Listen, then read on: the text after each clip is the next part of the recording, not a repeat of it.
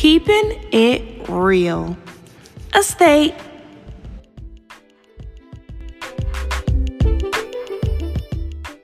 Hello, everyone, and thank you guys so much for tuning back into Keeping It Real Estate podcast.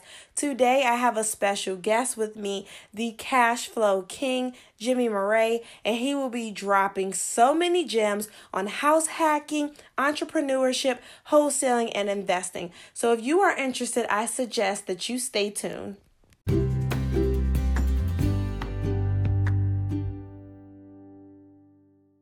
How you doing today? I'm doing pretty good. How about yourself? I'm doing all right. I can't complain. Just trying to stay safe and stay out the way. Absolutely. I hear that. I hear that. Um, Yeah. I think I've read in your email that you're down in Virginia. Is that right? Yes, I'm in Richmond, Virginia. Where are you at? I'm located out of Rhode Island. All right, so we can start just by you introducing yourself and telling us a little bit about what you do.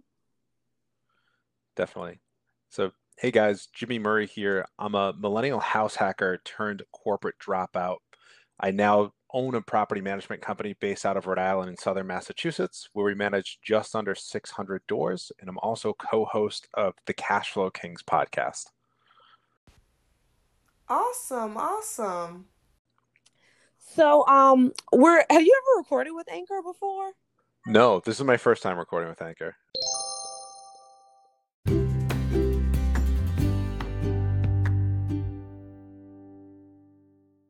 Thank you so much for joining us today. I'm excited about the information that you have to share with me and my audience. So I know that you're an entrepreneur, and there is a daily grind that entrepreneurs have to do every single day. So tell us a little bit about the daily grind of entrepreneurship. What does that look like for you, or any tips that you have for anyone listening? Absolutely. So I know a lot of folks in today's environment, they typically have that corporate job, but they're always working to try to build that side hustle. And that's where I was 4 years ago. So I was in corporate America working a large financial firm, and I started to build the side hustle. I thought it was going to be buying multifamily properties, which part of it was, and then get into Mm-hmm. wholesaling, and wholesaling was going to lead me to financial freedom where I was my own boss. Following that that theme, um, I didn't make enough money in wholesaling in order to quit my corporate job. But I found out that I Mm-hmm. was really good at talking to tired landlords from my wholesale yellow letter marketing. With that, I ended up launching a property management company, and that's what led to my eventual exit from corporate America. You know, Gary Vee always talks about how you have X amount of hours in the day, and once you leave your corporate job, go home, maybe catch a workout, eat dinner, and then you have till 2 a.m. to put in the Right, work. right. I would say you probably don't have to work till 2 a.m., but if you can set aside a solid hour or two, at least in the beginning, every single day, trying to work to build that side hustle, Mm-hmm. it is incredible what that daily discipline will lead to. And that would be my biggest piece of advice for anybody looking to leave the corporate grind is putting that work every single day because those small daily improvements lead to massive long-term gains. Absolutely. And I know a lot of people, when they're thinking about leaving corporate America, they're scared because they feel like they're leaving behind stability and Yep. benefits and, paid time off and healthcare benefits and things like that. So that's another thing that I know, like, a lot of people have a hard time transitioning into entrepreneurship or don't want to transition because of those benefits that they're leaving behind in corporate America. Definitely. So kind of two thoughts that I have there. And one is if you're still in the corporate world and you're looking to build that side hustle, make sure that you're a good saver. Make sure that when you leave that corporate hustle, you have, 3 to 6 months of saving in case things go sideways. I was fortunate. I made really good money working for the company that I did. And then I also lived well below my means. So I was able to save a year's worth of income before I quit. And that was Nice. definitely part of it that like helped me get to where I needed to be. Um, on the other side of that, I think success as an entrepreneur is almost like success in dieting. And this is probably kind of a crazy simile that I'll talk through, but they talk about how a successful diet is actually a live it. And it's the same thing as an entrepreneur. If you truly love what you do and you're truly passionate what you do, that is where you're going to recognize the largest amount of success because it's natural, right? You're naturally living it every day and it's not as much of a grind. I mean, it's still work and you still got to kind of grind from that perspective, but it makes it Hmm. that much easier. I know that people are always nervous about when they quit, whether even if they have the savings of how they're going to generate the income and get back to the level they were at before.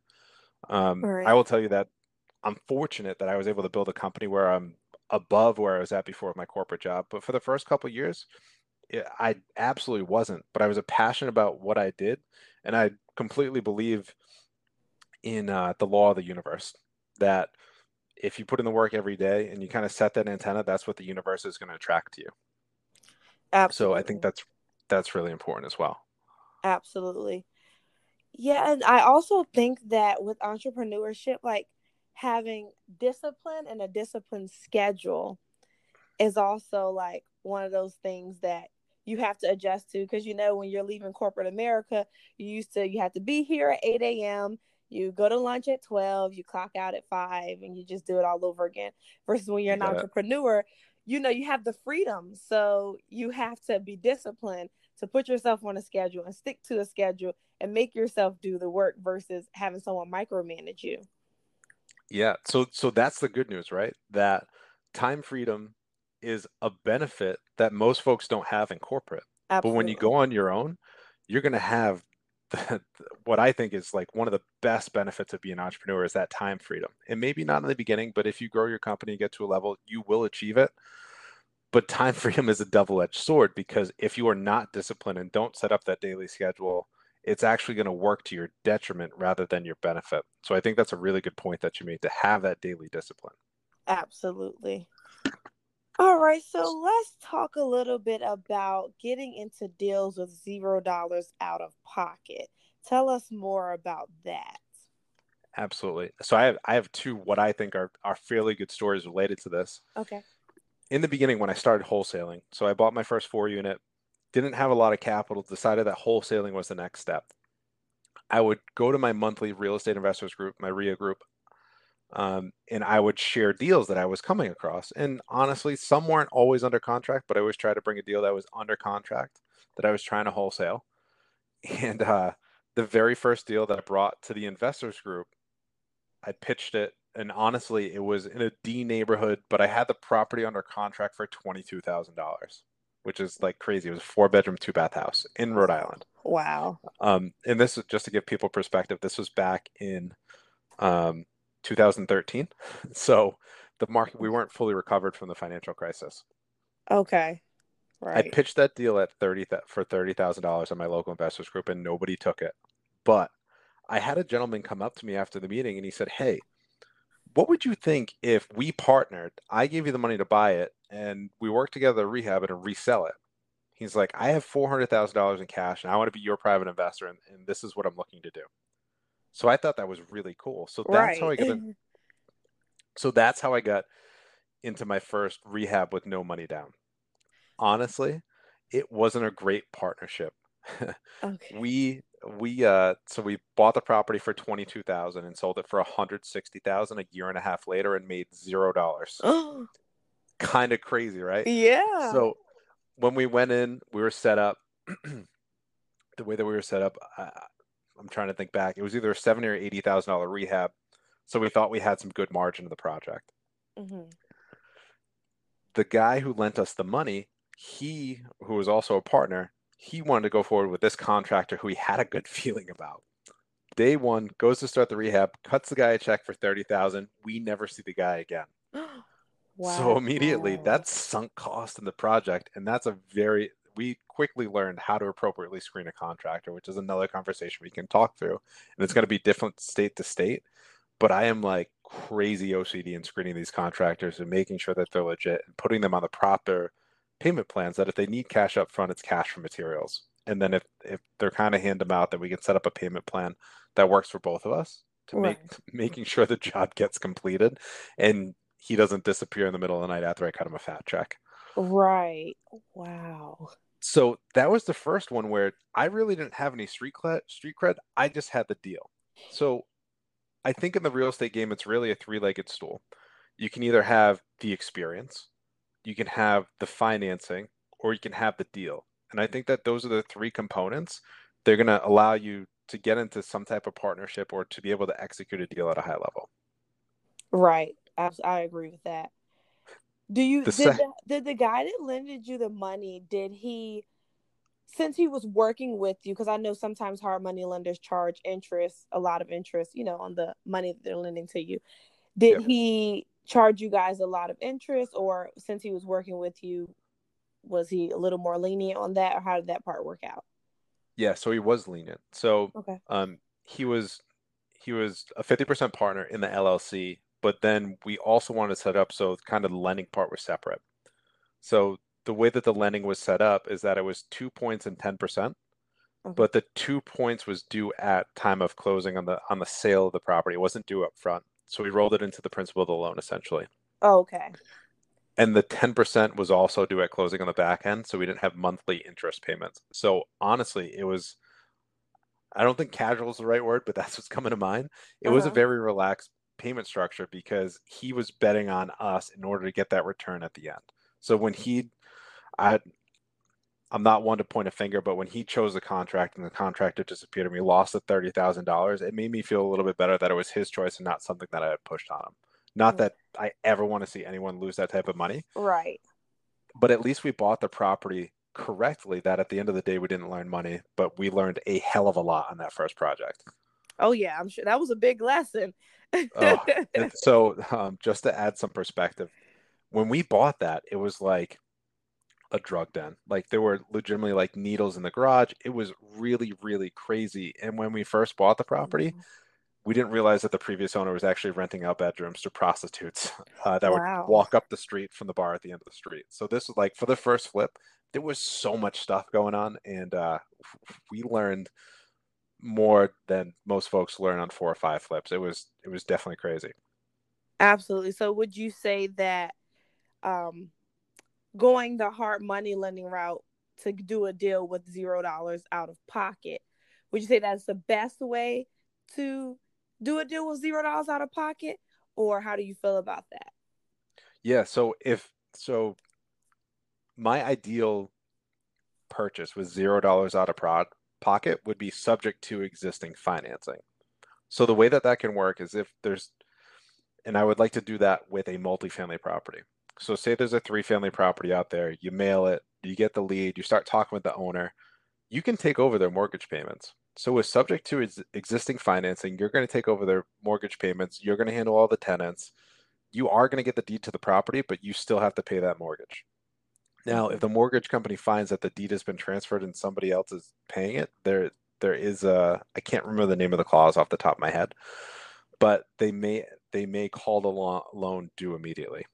But I would say, especially in this current environment that we're facing right now, facing COVID-19, as long as the banks are receiving payments, I don't think that that's going to be as much of an issue. The Okay. subject to existing financing is really going to set you up with no money down because it gets you into that cash flowing asset. Now your job is just to get the cash flow better so you're able to cash that owner out. Or maybe you leave the subject to or the existing financing in place if the owner is okay with that. But that would be my ideal strategy with no money down. Figure out or find a deal that you can get subject to existing financing that's a multifamily property, and that can be a great wealth generating tool for you. Oh yeah, absolutely. Definitely.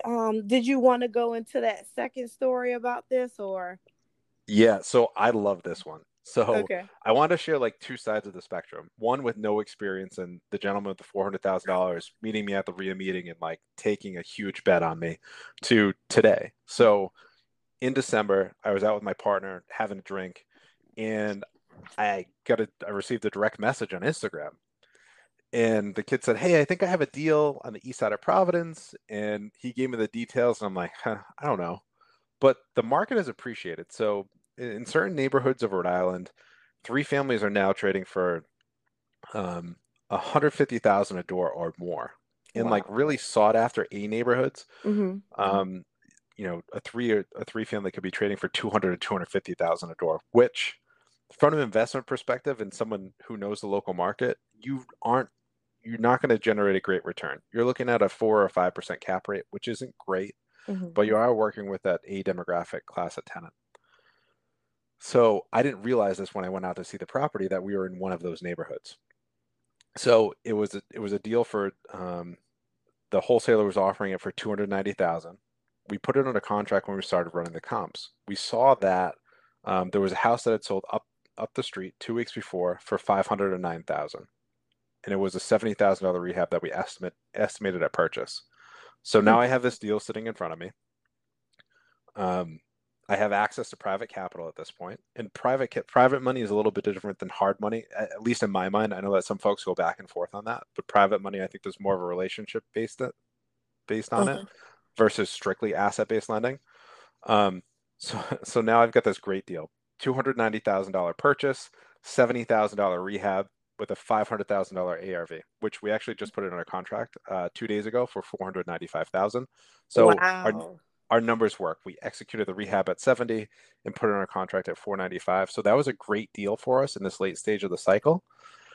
But I had to find money before we could buy it. So I developed a relationship with an attorney. Hmm. He was in a networking group that we were a part of, and it had come to find out that we actually played baseball back in the day for the same coach, even though he was like 15 years older than me. But Hmm. I was able to develop the relationship, and on that deal, he lent us 100% of purchase and 100% of rehab dollars Wow. on hard money. Now the terms were 12 and 2, which aren't great but aren't terrible. So now I'm thinking, okay, well I'm going to have to bring the money to closing, and we're going to have to find a way to pay the juice on a monthly basis. So on that $290,000 loan at 12%, you're paying $3,000 in interest every month. Those are heavy carrying costs, right? Hmm. So I ended up bringing in another partner, where we split the profit on the back end 50-50. He'd get paid any money that he laid out up front for the interest payments, and then we'd split the profit 50-50 thereafter. So Okay. that was a way recently that I turned an Instagram DM into a fairly sizable profit, where I used the hard money lender I developed a relationship with to get Hmm. 100% financing on purchase and on rehab, and then brought in a second partner within the LLC in order to take care of the monthly interest payments. So that would be another strategy that someone could lay out, where kind of Right. you structure it that way. And that makes me think about like the importance of networking and really building those relationships with people, because since you've been doing it and you built relationships and had people that you could call on to help you work the deal out. So that's really awesome that you were able to do that and you have those relationships in place to be able to do things like that. And it all goes back to exactly how we started this conversation. It's the daily discipline of getting up every day and doing it, and people are going to recognize that. Right.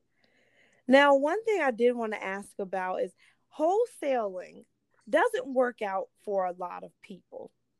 Why do you think that wholesaling doesn't work out, for some individuals? Or I know you say you used to do wholesaling, but you got out of that.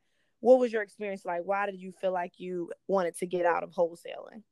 I think I quit too soon, honestly.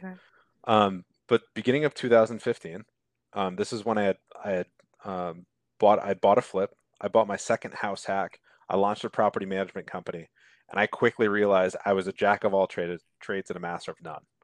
And I said, all right, I really got to focus here. So I'm a huge believer in the Pumpkin Plan. So the Pumpkin Plan is a book wrote by Michael Michaelowicz. I can't pronounce his Polish last name. I apologize. But if Okay. you Google the Pumpkin Plan, you'll be able to find it. And he talks about how the farmers who grow the 1,000-pound pumpkins that win the blue ribbons at the county fairs, they don't grow a whole pumpkin patch of 1,000-pound pumpkins. They grow one.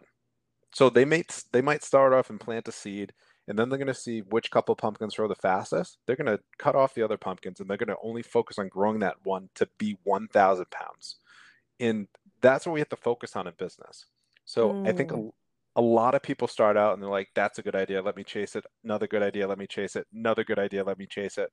But if you can really stay focused and find your niche and grow that 1,000-pound pumpkin, grow that pumpkin and then find other avenues that kind of serve as a bolt on where you can add it into your core business, but you really need to stay focused on that core business. So I think why folks fail in wholesaling is they quit too soon. I think it probably takes a solid 2 to 3 years to grow a sustainable wholesaling business. Mm-hmm. Now, full disclosure, I haven't done that. So I did it for about a year and a half while I was in corporate. I didn't follow up well. My CRM wasn't great. But I think if you can really build that core business, have a great CRM, have the right follow up structure in place, and then just consistently mail every month, every week, whatever you choose, just keep it consistent and do it for 2 to 3 years. That's where you're going to grow that really solid wholesale business where, you might have called somebody in your first 3 months and then 2 years later it comes back because that's just Right. kind of how it works. The key Yeah, is in the follow up, and it's really a sales oriented role where absolutely. I'm more of an introvert and I've kind of broken out of my shell, but I think Hmm. that's where I struggled as well. Yeah, So same thing with like being a real estate agent. Same thing, the CRM, the follow up, constant contact, making sure you're marketing, just basically staying in contact and building those relationships like we said.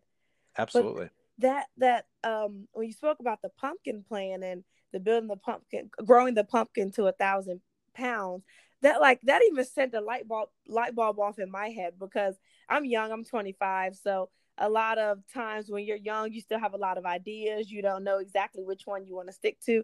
And luckily I Absolutely. have been able to grow my real estate business, but I'm constantly thinking of other things like what can I do here? What can I do there? And when you said that, it kind of sent the light bulb off in my head because it's like, just focus on your business, focus on doing the best you can with this business and growing your business. And it'll probably be a lot more successful by the time I'm 30 versus if I'm trying to do 6 business plans now and I'm trying to split my energy between 6 different plans. Absolutely. And then so to piggyback on that pumpkin plan piece, because this is something that gets me really excited.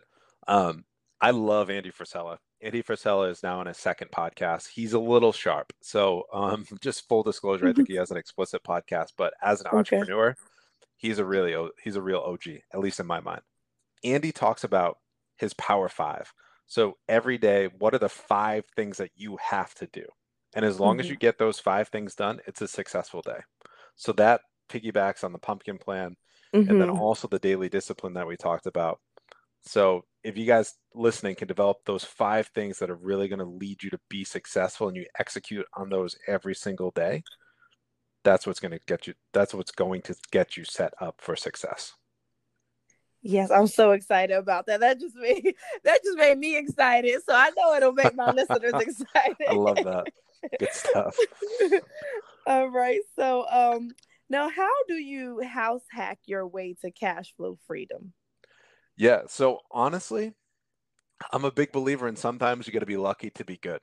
So I graduated college. I always wanted to buy a multifamily. My aunt referred me to a realtor, and this is in 2010. So I don't know how good the real estate market is at this point, but there were, you know, B minus, C plus neighborhoods where legitimately in Rhode Island you could buy them and they needed a little bit of rehab, but you could buy 3 families for 50 to 60 thousand dollars. Wow. Those buildings are now trading for 250 to $300,000. Just Oh yeah, I'm sure. crazy, crazy, right? So I don't Yeah. realize how good I have it. I go out with this woman.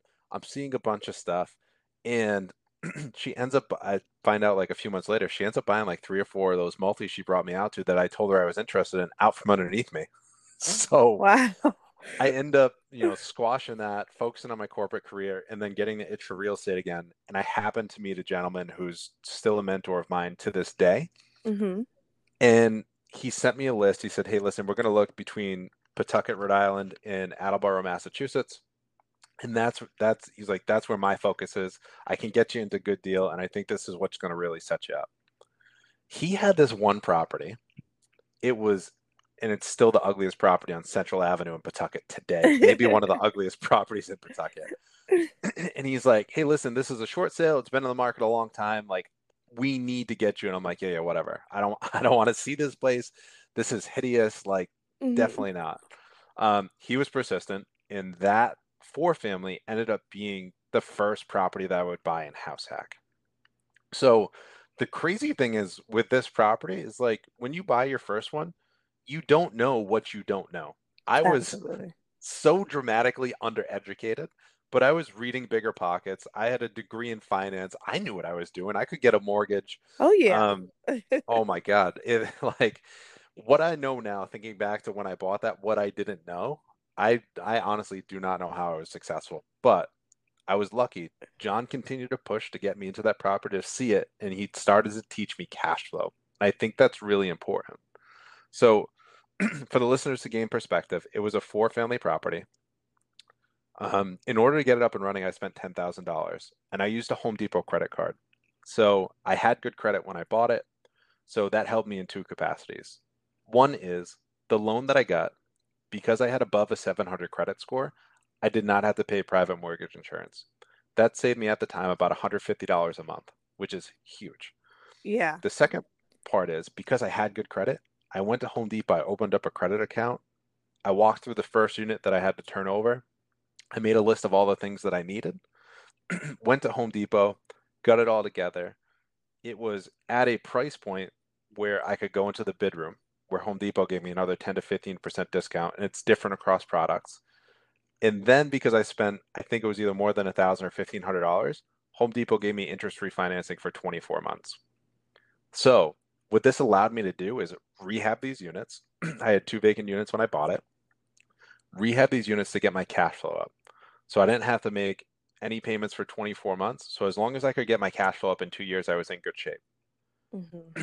Fast forward 3 months, or sorry, 4 months after purchase, I lived in the smallest unit.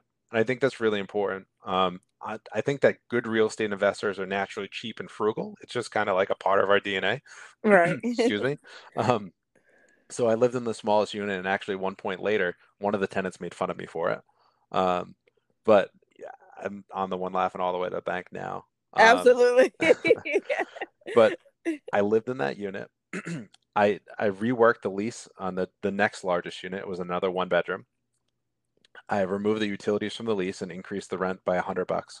So that unit was renting for 500. And then there were two three-bedroom units above me. I ended up renting one at 975, and then the second one at 900.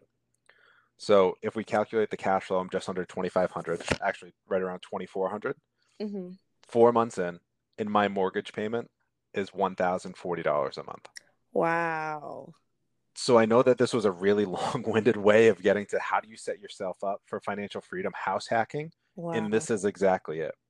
Because even if I were to factor in my monthly utility costs, that would be another $200 to $300. So Wow. figure I'm collecting gross rents of 2,400. I've got a mortgage and utility costs that have me out of 1,400, and I have that spread of about $1,000. Now, I'm not factoring in soft costs that all investors should include in their pro forma analysis, like vacancy and management fees Hmm. and capital expenditures. Those should definitely be factored in. Hmm. But on a net basis, with those factors excluded, I'm cash flow positive $1,000 a month and getting paid to live in a four-unit property. So Wow. that was like when this happened, it was probably by month 5 or 6 where I was like, holy cow, this is really cool. And then Right. like the other thing that I want to like, I bought my first property when I was 23 years old.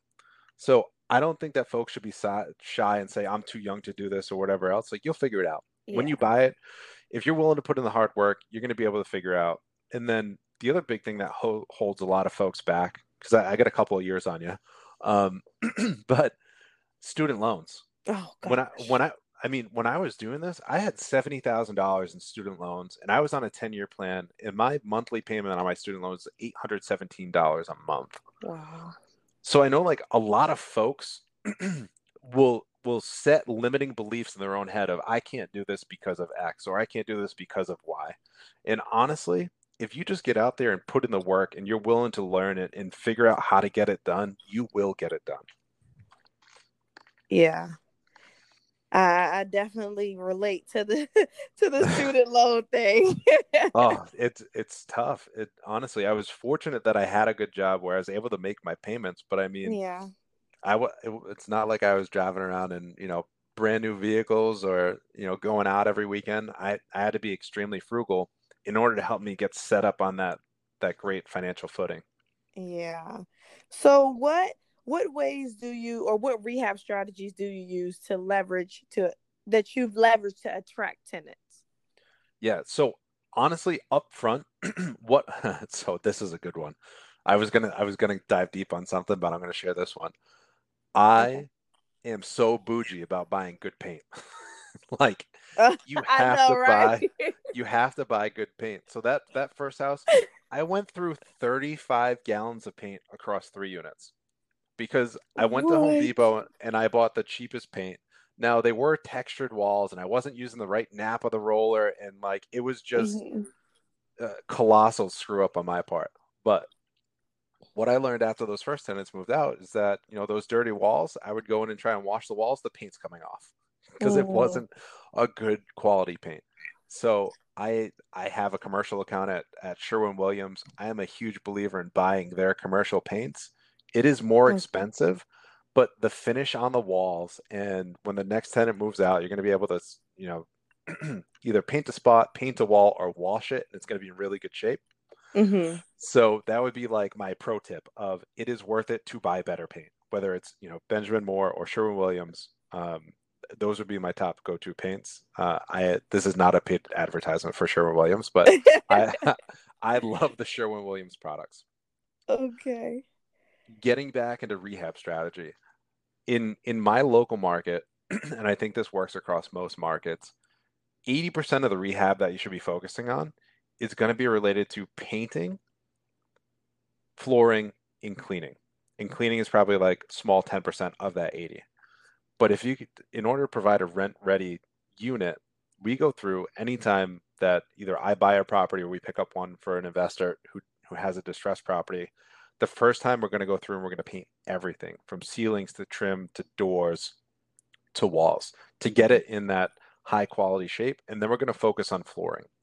So if you can present a rent ready unit with clean flooring and nice, clean, freshly painted walls, that is going to help you attract the right tenants. And it is going to be more expensive upfront, but that's going to stabilize your cash flow for the long term. Right. Absolutely. Because when you, like, I'm thinking about when I take people to look at homes, they look at the paint, they look at the floors, and then kitchens and bathrooms. Right. That's what So everyone that's loves. so even though we didn't practice that, that was a great setup. So, first turnover is painting and flooring. And then if you have the capital that you want to upgrade the kitchen and the bathroom, some investors swear by they have to put in a brand new water efficient toilet. Like that's one of like some investors have to do that every time they buy something. Hmm. Um, I'd say when the toilet breaks, that's when I'll put it in. But um, after that first turnover, if you only have money for painting and flooring, do that. The next turnover, you want to upgrade the unit a little bit every time a tenant turns over. So whether that's like a new countertop in the kitchen, upgrading the hardware on the cabinets, going from white appliances to stainless steel appliances, always try to make the unit a little bit better. So then you can also chase those rent increases as well. So naturally, you're going to have Mm. inflation where an Right. $800 unit today may be 850 or 900 2 years from now. Hmm. But if you can also start to add some of these smaller upgrades, maybe like a new vanity in the bathroom or like a nicer shower head, these small things may help you attract higher rents in the future just because you have better amenities. Right. That definitely makes sense. Wow, that makes a lot of sense. So when you're looking at a property before you've even started rehabbing it, what exactly are you looking for when you go into a property? Because you can look at the cosmetic things. Some people can see past it, some people can't see past it. But outside of cosmetics, what are you looking for when you step into a property that you're looking to buy? I'm going to throw you a curveball because this is outside the rehab. My favorite properties to buy are multifamilies at under market rents Okay. because most of, and I'll circle back to what I think you were leading me into on that last question, but Hmm. as real estate investors, when we buy a multifamily property, our purchase decision should be driven by net operating income. So, how much is that building going to earn us? A lot of times in these properties that have under market rents, you can come in and increase the rents on these tenants to just below market, which is going to flow right down to the bottom line on your profit and loss statement. And they're Hmm. probably going to stay because moving is really expensive, and they're going to be great. Absolutely. They're going to be grateful that they have an opportunity to stay in the building. I mean, recently, like I picked up a multifamily. We increased the rent from 1,200 to 1,900 a month. it was in a really great neighborhood and well under rented. And the tenant said, "Hey, listen, we went out to the market and we can't find anything under $2,200 a month that's similar. Like, we're Wow. so thankful that you were willing to enter into a 1 year lease agreement with us at the 1900." So these tenants know that they're getting a good deal, but that is what can turn an unprofitable multi into a profitable multi in a very short period of time. Okay. So I'm going to circle back on your question now because I thought that Okay. was really important. I just love those multifamilies with under market rents. I think it's a really Yeah. good position or a really good opportunity to buy things. When I go through any type of property, what I'm looking at first, cosmetics is always easy. That's stuff that's fairly easy to price. It's going to be standard pricing once you're working with the right contractor, and you can figure that out. The tougher part, and where you should really pay attention, is to infrastructure. So infrastructure is going to drive your capital expenditure. Okay. That's going to be your roofs, your heating systems, your hot water tanks, your electrical system. I mean, we manage an 8 unit building where it had 100 amp electrical service. I mean, to Mm. put that into perspective, that's like a 4,000 square foot house. They're all one bedrooms running on 100 amps of electrical service, which they don't even most new constructions, they'll install a 200 amp service on a single family house, just to Mm. put that into perspective. Yeah. So, Wow. um, particularly with all the electronics that tenants have now, like those are some of the things that are really important to look at. So have a realtor that's educated to be able to coach you on these things, whether you're buying a single family to flip or you're buying a multifamily to hold or even a single family to live in. You want to pay attention to these types of items. Even if you need a home inspection, like ask the home inspector. They're going to be able to tell you if the electric coming into the building is proper for the building, or how they'll be able to tell you within probably a Hmm. 5 to 10 year range how old the roof is, because that's Hmm. another huge expense. And then heating systems, because you don't want to buy that house with an old heating system and then you're in the middle of January and the heating system breaks where you have to put Oh in a new no. one, because that $5,000 boiler that you would have to put in is now a $7,000 boiler because all the plumbers in the area are busy because it's the middle of the winter. So I think it's really important to pay attention to infrastructure and then also stay ahead of those capital expenditure projects, in order to get the best pricing as well. Okay. Sounds good. So now we're gonna go into the 203K loan. So for those that don't know what the 203K loan is, could you just touch on that briefly and then talk about your 203K loan for a townhouse rehab? Absolutely. So the 203K loan is a product that allows you to finance the rehab. So I bought a four family in Lincoln, Rhode Island, and I used a 203K loan to complete a townhouse conversion project. So when I bought it, they were actually four one-bedroom units, and then there were 8 rooms on the third floor. So I only converted half of the third floor, but it was completely vacant space. And I turned it into a 2 bedroom, 2 bath townhouse that was fully updated, and I was able to attract a premium market rent because those townhouse style units typically don't exist in that area. But I went to the bank, and again, falling back on good credit and having strong reserves, but I was able to go to the bank, and the 203K loan is still an FHA product. So for 3.5% down, now the 3.5% on a 203K product, when I did it, the down payment was also based on the additional 30,000 that I needed to complete the project. So it wasn't just on the $190,000 purchase price; it was 3.5% on 220,000, just to provide folks perspective. Right. Okay. Now, within that product, there's a streamlined 203K, and I'm not a mortgage broker, so I would say reach out to your mortgage broker just to confirm this and prove that I'm not crazy. Uh, Okay. there's two products. There's a streamlined 203K. So for $35,000 or less, you can go with the streamline. A project over $35,000, um, there is still a 203K product, and I believe that they're willing to lend on purchase price plus rehab up to 105% of appraised value. So if it's something you're going to live in, Hmm. they're actually willing to kind of overlend on the project, in Okay. order to really get you to produce that house of your dreams. But I went with the streamlined product because it required obviously an appraisal up front at purchase, but then also an appraisal once the project was done, and it had two draws. So when I closed on the house, I had a $15,000 check of the 30, so 50% of the 30. made out to myself and the contractor. So that goes to the contractor to kick off the project.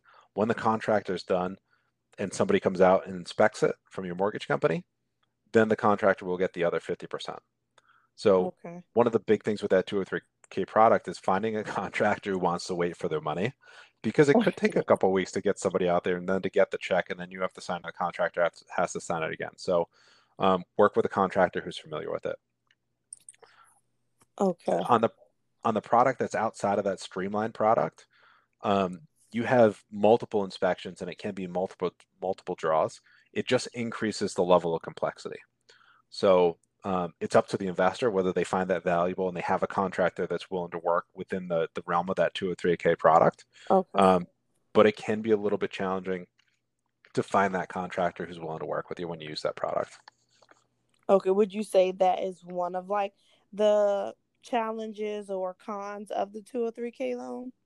Yeah, a lot. So a lot of contractors, they live hand to mouth, right? So either they don't have good reserves or they got to pay their guys every week. It's just a little bit more challenging. Mm-hmm. So some contractors, they may be willing to, work with that 203K product, but they may charge a little bit of a premium just because of some of the hurdles that they have to clear in terms of timing of payment. Okay. Got it. Okay, that was loads of information. But before you go, I hear you have a story about a time that you almost walked away from a deal for $1,000. So I definitely want to hear about that before you go.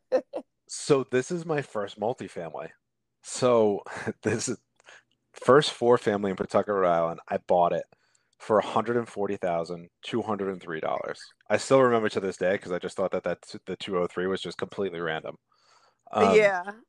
so uh, the cool thing is that was in 2000, November 2012 when I bought that, and now we're sitting in 2020, and that house actually just appraised for 330,000, and I've invested Wow. probably 20,000 into it. So I'm into it for about 160. It's worth 330, and that's per legitimate appraisal. That's not Jim Zillow math. That's like legitimate appraisal I just got for a Right. refi. So, um, Awesome. so I'm in a great spot, but it almost never happened. So the thing with a short sale is that short sales are not short and they take a crazy amount of time. So Exactly. as a new investor, buying an ugly house in a short sale, I wasn't well versed in cash flow, didn't really see the forest through the trees. We got through the inspection and the inspector said, "Hey, see this electrical line in? That needs like this house could burn down tomorrow. That needs to be replaced." So I went back to my agent and I said, "Hey, based on the appraisal, let's go back to the sellers to see if they're willing to give us either $1,000 credit at closing or something in order to close on this property." And the seller said no. And I told my agent, I'm like, "That's it. I'm so tired of this project. I'm absolutely done. We had to wait, 5 or 6 months for the bank to approve the short sale after the sellers agreed with us, and they're not willing to give me $1,000 when the building could burn down tomorrow." And the two realtors, because they had been involved in the deal for so long, they came together and they actually took $500 a piece out of their commissions and cut me the check for Wow. $1,000. But legitimately, I almost walked away from my start in real estate and a great deal over that tattered line in at the home inspection. And Oh, wow. I am so thankful that I didn't. Right. Aren't you glad they made that work out? Oh my God. Yeah. Like it just, like I said, the things that you don't know when you get into it. And now, if it was like over $1,000, I'd be like, yeah, I'm still buying it. Right? Right. Like Right. people would sell their left arm for that deal today. If you would have known that it was going to set you up for cash flow freedom, you would have been like, you know what? Absolutely. I'll just do it, whatever. Yeah, absolutely. That is awesome. That is awesome. Is there anything else that you wanted to touch on? Honestly, so I hope that folks like the stories that I shared, but I think that those are really good stories to share kind of my perspective and my approach to real estate investing. I would just say, like, don't be scared. Go out and chase it. There's a wealth of free information out there, mentors that'll absolutely help you out in your local market free of charge in order to help you guys set yourselves up for success and financial freedom.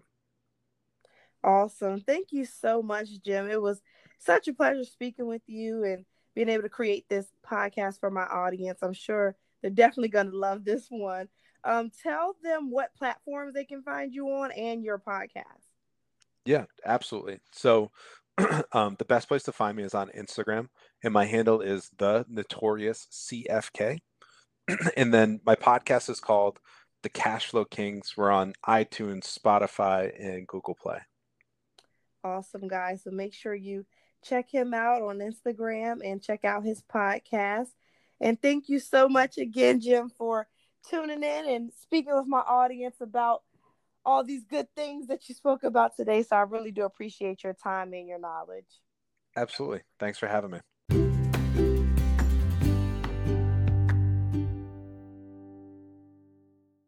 Thank you guys so much for tuning in. I really hope that you enjoy the conversation between Jimmy and I. I definitely did. Some light bulbs went off in my head, and I got so many gems from him. So I hope this was beneficial to you guys, and I hope you guys stay tuned for the next episode. As always, if you have any questions, comments, or concerns, please feel free to reach out to me. My Instagram and Facebook is Adrea the Agent. And my email is adreatheagent@gmail.com. So until next time, you guys, bye.